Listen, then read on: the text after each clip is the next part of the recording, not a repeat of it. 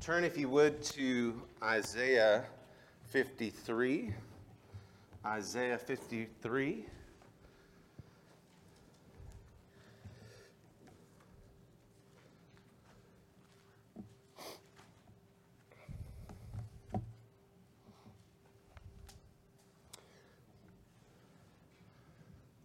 When I was growing up,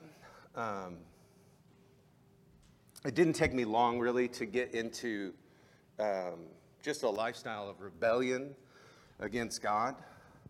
And I used to mock Christianity, and I used to think, like, that's not real. Like, that's not for me. Like, that's not what I'm in touch with.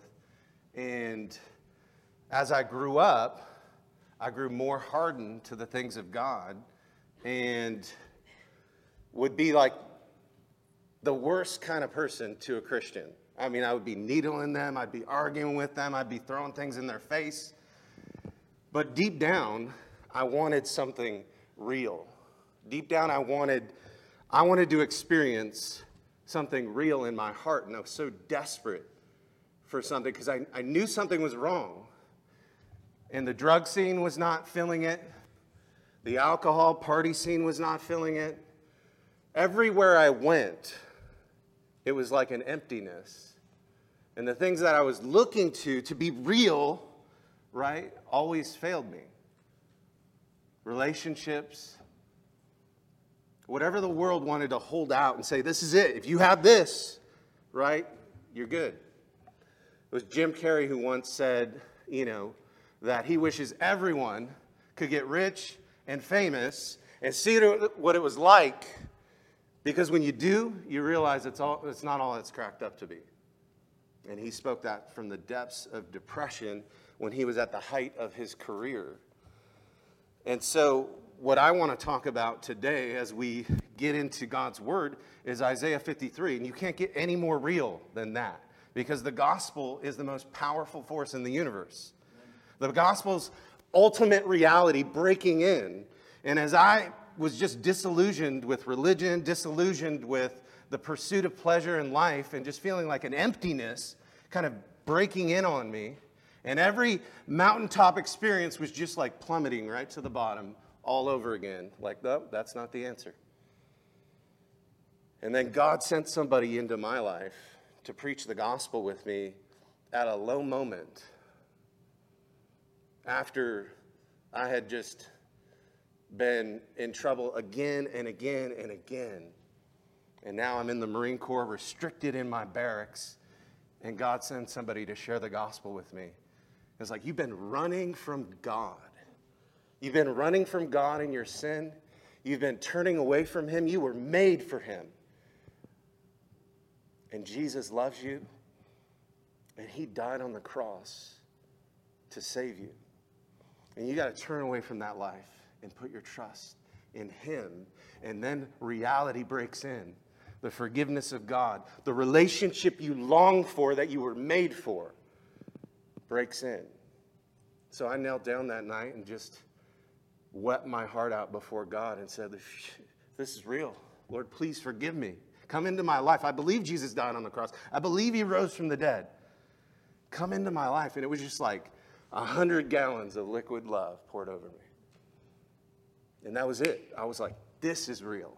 This is real. Everything else has just been a chasing after the wind.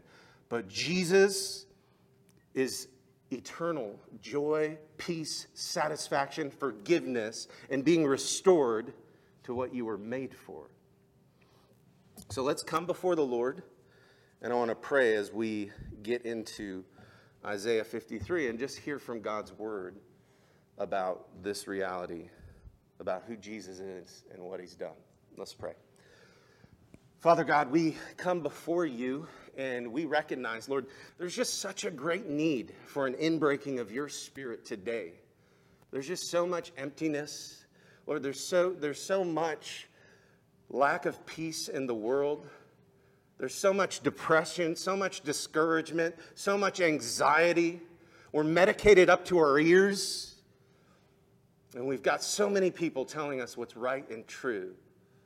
And deep down, it rings so hollow to us.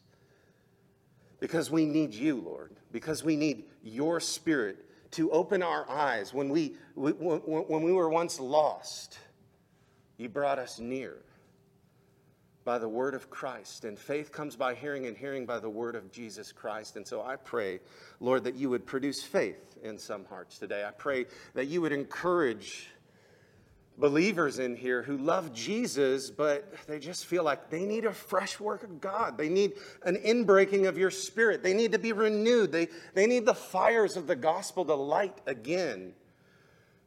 We don't want to live out a hollow religion. We want to live out New Testament Christianity. We want to exalt Jesus. We want to live in a way, Lord, that there's no other explanation for our life than that Jesus exists, that he's Lord, creator of the universe, and that he loves us and went to the cross to rescue us. And he didn't stay in the grave, but 3 days later he rose up. There's nobody else in the history of the world that's done that. So, Father, I just thank you. And I pray, open our hearts now to receive what you have to say to us in your word, that we might get help and encouragement. And we ask these things in Jesus' name. Amen. So, when Jesus came on the scene in the Gospels, he blew up everybody's expectations. Everybody was expecting the King of Israel, the Messiah, to come and to be this regal king who would overthrow the oppression of the Romans. And you got to imagine living, it would be like America, right? Being controlled and governed by some foreign country, and you're not free to do anything you want. You're under the oppression of another foreign government, right? Controlled. Liberties taken and stripped. And so people were just hungry, like somebody come and deal with these Romans, these pagan Romans that they wanted to overthrow. And that's what they thought Jesus was coming to do. They thought he was coming to overthrow the Romans and rescue the Jews. Nobody thought that the Messiah was going to come and die. Nobody thought that Jesus was going to come as a suffering servant, humble, born in a manger, born of a couple of peasants, right? Or at least from Mary's side. And God would put in the womb of Mary Jesus, fully God, fully man, born to save. And he is that king. And he does have that authority. And he could overthrow the Romans like that. But he came on a mission to rescue sinners. And the Bible says he came to seek and save that which is lost. And so the Jews had long forgotten that long ago, 700 years before the time of Jesus, there was this prophecy tucked into the core of the Old Testament. Like, it's been said that it's the Holy of Holies of the Old Testament. If you're going to go somewhere in the Old Testament and you want to read and you want to see who Jesus is, Isaiah 53 is like this beautiful picture of the gospel 700 years in advance, and it mentions crucifixion hundreds of years before it was even invented as a tool of execution. And it says that Jesus would die, not for his sins, but for the sins of the people. That he would be crushed for our iniquities. That he would be wounded so that we might be healed. And that he might be pierced for our transgressions. And all through the New Testament, the apostles pick this up in their preaching, and they pick this up and they point to it. It's the most quoted chapter in the New Testament from the Old Testament. So it's a big deal. And as we lay hold of it now, I just want you to read it and drink it in, and I want to tell you a story about how powerful this passage is. Okay? Isaiah 53 in verse 1. Who has believed what he has heard from us? And to whom has the arm of the Lord been revealed? For he grew up up before him like a young plant, and like a root out of dry ground. He had no form or majesty that we should look at him. He had no beauty that we should desire him. He was despised and rejected by men, a man of sorrows and acquainted with grief. And as one from whom men hide their faces, he was despised, and we esteemed him not. Surely he has borne our griefs, he has carried our sorrows, yet we esteemed him stricken, smitten by God, and afflicted. But he was pierced for our transgressions. He was crushed for our iniquities. Upon him was the chastisement that brought us peace, and by his wounds we are healed. And listen to this verse. It's the gospel in miniature. All we like sheep have gone astray. We have turned everyone to his own way, and the Lord laid on him the iniquity of us all. He was oppressed and he was afflicted, yet he opened not his mouth. Like a lamb that is led to the slaughter, and like sheep before its shearers are silent, he opened not his mouth. And by oppression and judgment he was taken away. And as for his generation, who considered that he was cut off, that means he was killed, out of the land of the living, stricken for the transgression of my people. And they made his grave with the wicked and with a rich man in his death, although he had done no violence and there was no deceit in his mouth. Yet, and this must be one of the greatest verses in the Bible, because this is God's heart for you. Yet it was the will of the Lord to crush Jesus, right? It was the will of the Lord to crush him, to put him to grief when his soul makes an offering for sin.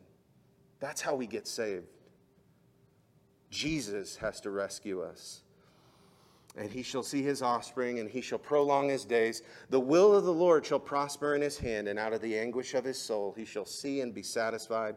By his knowledge the righteous one, my servant, make many to be accounted righteous, and he shall bear their iniquities. Therefore I will divide him a portion with the many, and he shall divide the spoil with the strong, because he poured out his soul to death and was numbered with the transgressors. Yet he bore the sin of many and makes intercession for the transgressors. Now that passage unfolds two glorious realities. One of them's bad news and one of them's good news. The bad news is we've all turned away. We've all went our own way. And there's justice coming for that. But the good news is the same God who's going to bring justice on all wickedness and evil in this world and on our wickedness and evil, that same God, in love, sent Jesus on a divine rescue mission to go to the cross, to bear the wrath you and I deserve. That's what we were singing about. The Father's wrath has been satisfied by Jesus on a cross. It's all over this passage. And the Lord laid on him the iniquity of us all. Verse 6. Verse 10, yet it was the will of the Lord to crush him. Verse 12, yet he bore the sin of many, and he makes intercession for the transgressors. That's God's heart for you in sending Jesus. And nothing truly real will go on in your soul in terms of a relationship with God until you come to grips with who Jesus is and just how messed up we are. I remember it wasn't long ago, well, it's 20 years ago now, but it doesn't feel like it was too long ago. I was at a party. I was a brand new Christian. I mean, I knew the gospel, but that was about it. And there was this girl who had organized this party, and she invited a bunch of Christians. And then she invited a bunch of non-believers, had this big, huge party. That's a good idea, by the way. I would encourage that. Invite people over to your house. But anyhow, she brought this whole group of people together, and then she comes up to me. She's like, Peter, you're Jewish, right? And she's like, well, good news. I brought a friend over, and he's a Jewish man. Why don't you share the gospel with him? And I was like, okay, but I don't know him, and but she's like, no, it's fine, just go share with him. And so I'm just thinking to myself, I'm having this internal dialogue, like, do I talk to him, you know? And I found out he was studying to be a doctor. He's an Orthodox Jew, and most of the time, Jews don't like Jesus, right? They're not. It's like, you know, the Pharisees in the New Testament. I don't want this Jesus stuff. But anyhow, I kind of walked over towards them, and he's just kind of like looking sheepishly. He feels a little out of place. He doesn't know anybody in the home. And I'm like, Lord, if you want me to share with him, just bring him over. And he kind of just looked like he didn't know where he was. All of a sudden, he turns, smiles at me, and walks over in my direction. And I'm like, okay, I've got it. All right, Lord, I'm going to share with him. And so I just started talking to him. I'm like, hey, I'm understanding you're Jewish. I have Jewish heritage too. And we just got to talking. And all of a sudden, you know, we're in this friendly dialogue. And I asked him, I said, are you familiar with the prophet Isaiah? Because this is the Old Testament is the Jewish scriptures, right? And he's like, yes. I was like, have you ever read Isaiah 53? This chapter's awesome. I was like, this is a messianic chapter, and most rabbinic scholars before the time of Jesus saw it as a messianic text. But they totally overlook it today. And I said, let's read it. And we read the whole chapter, and I looked at him and I said, who's this chapter talking about? Who in history fits the bill? Who died for the sins of his people? What Jewish man died for the sins of his people? What person was crucified and pierced for the transgressions of his people? And I just asked him point blank, like, who does he think that passage is talking about? And he's like, Jesus. And lo and behold, while I'm talking to him, all the Christians in the other room, they were worshiping the Lord and like playing songs and singing hymns and stuff. And all of a sudden they're just like praying because they know I'm talking to him. And like I see this dude like really getting gripped by this passage, and he realizes like, how did God know that in advance? 700 years before it happened, it's in the Bible.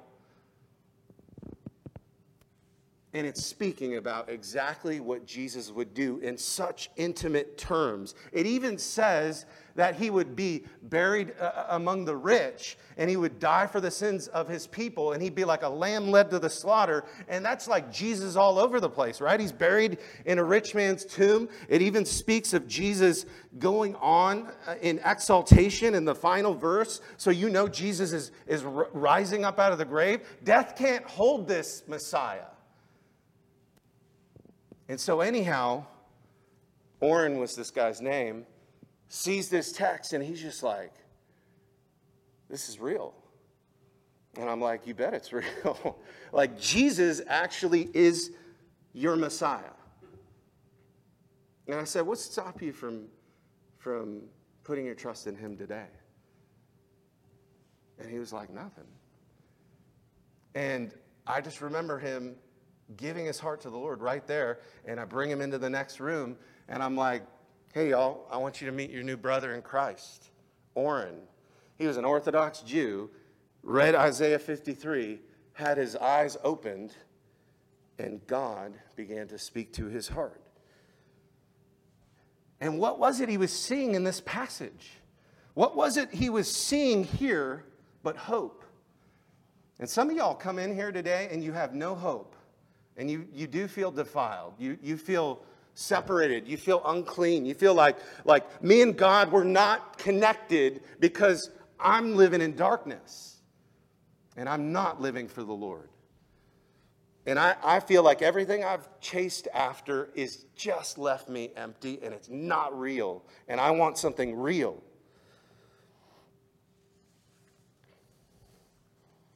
Oren found in this passage just two simple truths that day. We're great sinners, and Jesus is he's an even greater Savior. We are great sinners. But Jesus is a greater Savior. And you can't out-sin his grace. And that's who he is. And it's right there, right in verse 6. If you were to have it in one little nutshell of a verse, all we like sheep have gone astray. We've turned, every one of us, to our own way. And the Lord has laid on him the iniquity of us all. So let's look at that first one. We're great sinners.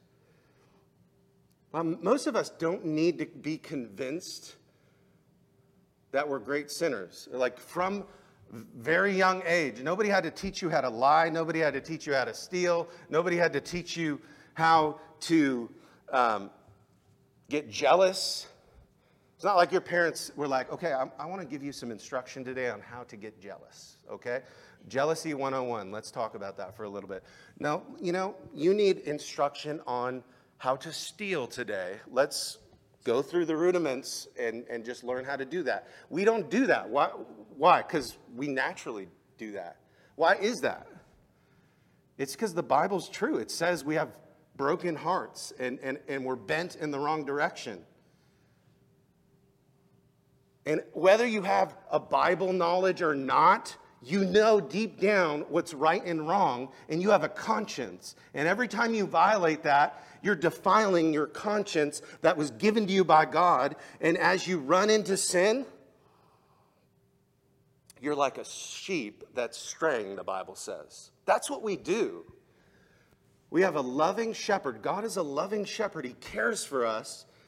And it's like we turn away and we just run away. That's the picture of sin that we see here. It's a kind of rebellion that says, even though God loves me, even though he made the universe, even though everything I have from the breath in my lungs to the provision of a home, to the ability to think and reason and feel, I'm going to run. And the Bible says deep down, all of us know God exists, but we suppress that truth in unrighteousness. We don't want to see it. It's like we want to hold something over it. I don't want to look at it. And it's amazing. That's the reason I didn't want to learn about Jesus, or I didn't want anybody coming to me about Jesus. I don't want to know about my sin. I already know I'm in sin. I already know I'm getting high every day. I already know that I'm going to the parties on the weekend. But you know what? Jesus puts a spotlight on all of that. And deep down, before God, we all know it's wrong. Because the Bible says we all like sheep have turned astray. Every one of us. It doesn't say only half of this room. It says every one of us. Sometimes believers need to remember this truth, right? You came to Jesus because you're a sinner needing a Savior. I remember I was sharing the gospel a couple of years back, and I went into this area, and I saw a homeless man, and I started sharing Jesus with him, and he's like, listen, you don't got to talk to me about that. I'm just a nobody talking about a somebody who can save everybody. And I was like, all right, because he got it. That's all of us. Everybody starts out bent in the wrong direction, and only Jesus can put that right. In fact, the New Testament picks that up with a vengeance and says that's the very thing that Jesus came to do. 1 John 3:8 says, whoever makes a practice of sinning is of the devil, for the devil has been sinning from the beginning. That's his plan, rebellion against God. But the reason the Son of God appeared was to destroy the works of the devil. That's reality, right, in our face. The devil, the Bible says, is the one who incites rebellion against God and turns people away from God. And that's what happened before you were a Christian. And if you're not a Christian in here, you were living to the march and the beat of the world. You just didn't know it. You were just living and doing things. What the world says is true and right, you go along with. It doesn't matter. Nazi Germany, right? It was the right thing in Nazi Germany, according to that culture, to exterminate Jews. So you could march to the beat of the world and it'll lead you straight to hell. Culture doesn't define morality, God does. God defines what's right and wrong, and deep down we know it's not right to exterminate Jews because they're made in the image of God, and the Lord said, "You shall not murder." And deep down we all know it. But the devil was a murderer from the beginning. He's the author of sin. He's the author of rebellion. And Jesus is reminding us about this whole reality of sin. And he says in the New Testament, in the Gospel of John, "Truly, truly, I say to you, everyone who practices sin is a slave of sin." And slaves aren't free. Have you ever become addicted to something and you just couldn't stop? It's because sin brings slavery into your life. Still got friends who abuse drugs and alcohol, and they can't stop. They are a slave to it. And the Bible says all sin enslaves us and brings us under its dominion and bondage, and we cannot break free. Whether it's drug abuse and drunkenness, whether it's sexual promiscuity and adultery, we're marching to the beat of a drummer. And his name is Satan. And he loves to put people in bondage. But Isaiah 53 is about how you get broken free. It's how you get set free. If the Son sets you free, if Jesus sets you free, you're free indeed. So maybe you're in here today and you're in bondage on some level. Maybe even as a believer, you've become enslaved. You've kind of went back to some of the things you know you shouldn't be doing. And Jesus has a word from you from this passage, because we know we're all great sinners. But one thing we forget is that we have a greater Savior. We've got a greater Savior. That's why we sing about him. You don't sing about something you don't love and enjoy, right? Isn't it interesting that all the songs in the world that glorify drunkenness and drugs and sexual immorality, right? People sing about it because that's what they love. But we sing about Jesus because he's so much better than all of that. We have a greater Savior. Look at it right there in verse 6, right? "All we like sheep have gone astray. We have turned everyone to his own way, and the Lord has laid on him the iniquity of us all." Verse 4 says how he did it, or what he did. "Surely he has borne our griefs and carried our sorrows, yet we esteemed him stricken, smitten by God, and afflicted.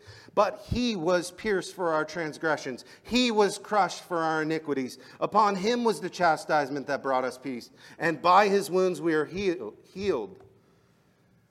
Jesus has to go to a cross to purchase freedom for you and I, to bear the judgment you and I deserve. How does a holy, just, good God forgive rebellious, wicked people? We need somebody to make the payment for us. And that's who Jesus is. That's the great Savior he is. He actually steps in to our shoes on the cross, and he hangs on a tree. And he takes the full brunt of God's justice that you and I deserve on himself. He bears our griefs, our sorrows, our pains, our struggles, our addictions, our hatred, our bitterness, our lying, our gossip, our wrath, our divisiveness, our cold-heartedness. Jesus takes it all on himself, though he was totally innocent. He was like a lamb just led to the slaughter. And he didn't do it grudgingly. He wasn't like, oh, I don't want to go. It was for the joy that was set before him that he endured the cross, despising the shame, because he loves you. He loves you. And there's no other way to experience the reality of God coming into your life, renewing your heart, freeing you from bondage, opening your eyes to what is truly real in this world, and making you right with him. We all, by nature, run away. But what Jesus did on the cross begins to draw us like a magnet back to God if we will look to him. But the reality that verse 1 of chapter 53 lays bare to us is, who has believed what he's heard from us? And to whom has the arm of the Lord been revealed? I heard the gospel hundreds of times growing up, and I thought it was foolishness.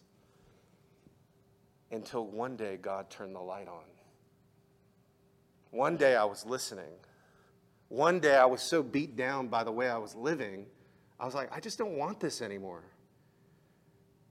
And somebody started speaking to me, and it was like, this is actually like more, this is like actually what I'm needing. And this person knows my heart. This person knows what's going on in my soul. And I don't know how that's happening, but Jesus was doing something in my heart, exposing my need for God, showing me that I need a suffering Savior to come die for me. And that if I will but believe in him, believe this news,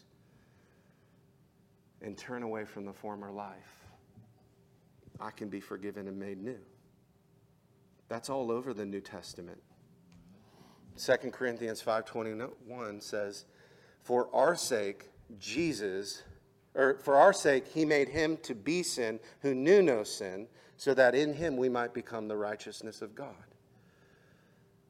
So God can take your unrighteousness, put it on Jesus who is righteous,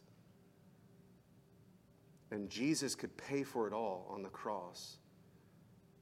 Pay the penalty for your sin, which is death, and then conquer death by rising up out of the grave, so that you can get the righteousness and the cleansing of God for your sins. You're never going to be free of a dirty heart and a bad record unless Jesus gives you his righteousness. And the Bible says, God so loved the world that he gave his son, his only son, that whoever believes on him shouldn't perish but have everlasting life. So though we're sinners, we have a great Savior, and Jesus actually came on a divine rescue mission for you. You say, well, I don't qualify. Like, I'm a mess. I'm too far gone. I'm out of his reach. There's nobody beyond God's reach. There's nobody.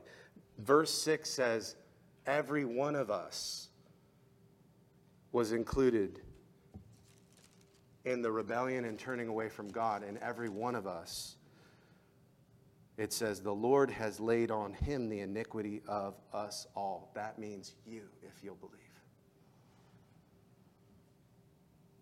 It's a scary thing to come exposed before God in all of your junk, in all of your mess, and be real about your sin and actually say, God, I need you.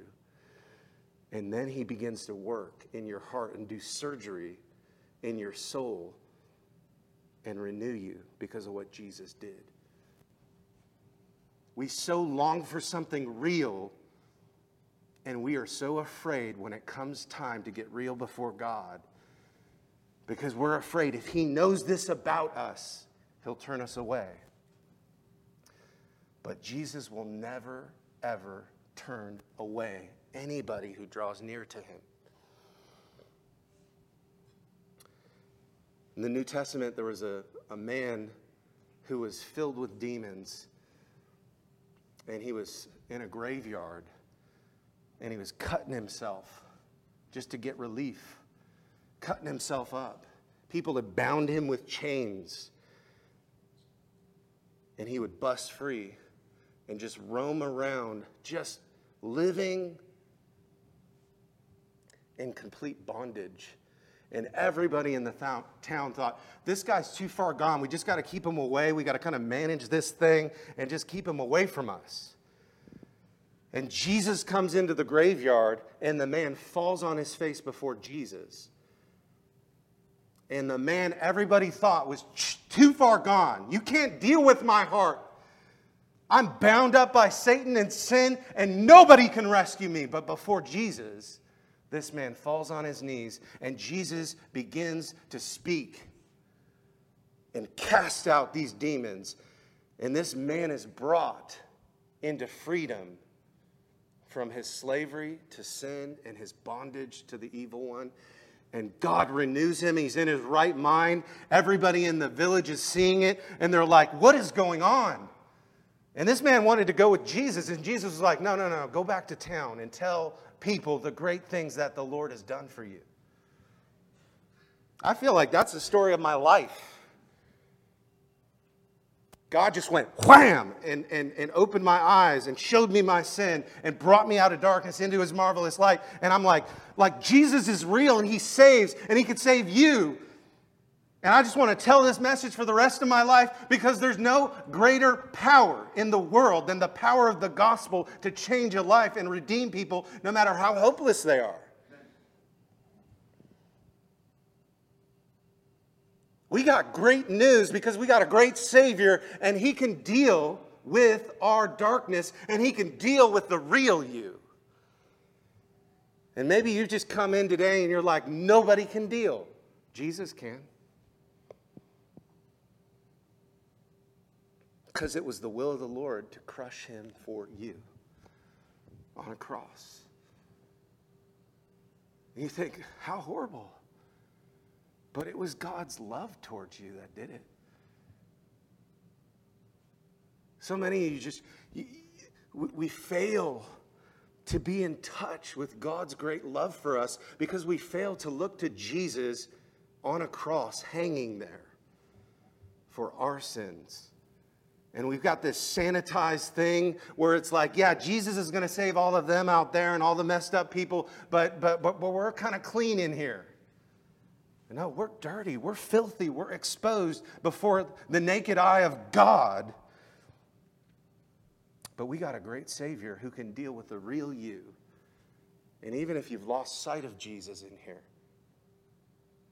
he'll bring you back. You've been straying, he'll bring you back. You've been running, he'll bring you back. You've been broken, he'll put you back together. That's who Jesus is. So this glorious news that we're seeing is the news of a Savior who came to break the bondage in your life. To sin, addiction, and all the ugliness inside of you. Jesus is big enough to handle it. He's big enough to deal with it. Let me close this way. Adam and Eve in the garden, as they sinned and rebelled against God, their first instinct when they disobeyed God was to run and hide and cover themselves up. And they started to hide behind trees. And God came into the garden, and they were hiding behind trees. And I just imagine them kind of peering out, and they hear the voice of the Lord, and they're like, we're in trouble. But I just can't come out. The trees are hiding me. The trees are hiding me. I'm going to stay. It's safe here. I don't want to come out before God and just show it all. I'll be exposed. But listen to me. Look at me for a second. You know what God did for you so that you could come out from behind the tree? He sent his son to another tree to die for you. He sent his son to another tree so you could step out from behind the trees of hypocrisy and falseness and all that is just a running and hiding. And you could just really be the real you, come into God out in the open. And he says, I want you to look away from all of that. And I want you to look to my son Jesus. And trust me, he can save you. And he can save you. And he can save you. And he can save you. And he can save you. Trust me.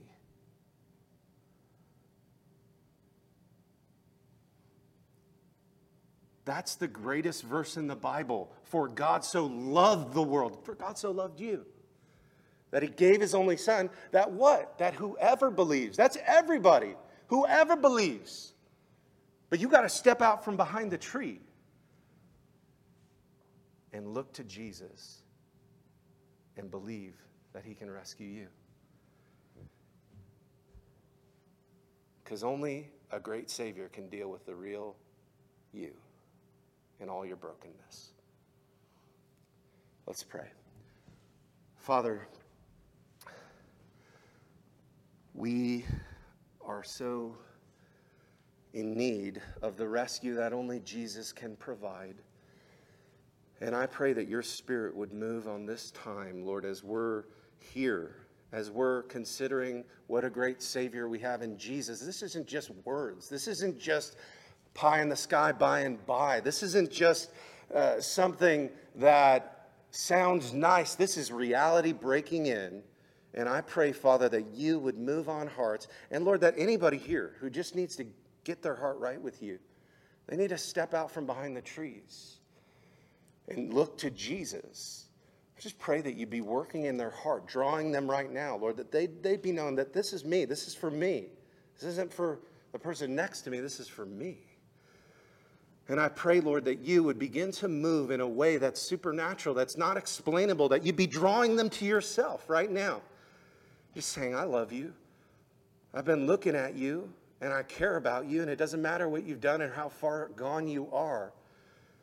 That's why I sent Jesus to rescue if you'll step out from behind the trees and trust me. Maybe that's you today. Maybe you've backslidden, maybe you've gotten away from Jesus. If that's you, if that's your heart, I want to ask you to raise your hand in the air, and I'd like to pray for you. If you feel like, I need God to deal with my heart, just raise your hand up in the air. I'd love to pray for you, if that's you. And you know, because the Spirit's been talking to you this whole message. God's been moving on your heart. And the Lord's calling you out from behind the trees to look to a great Savior. Maybe you've just been backsliding and you feel just like, I just can't stand before God.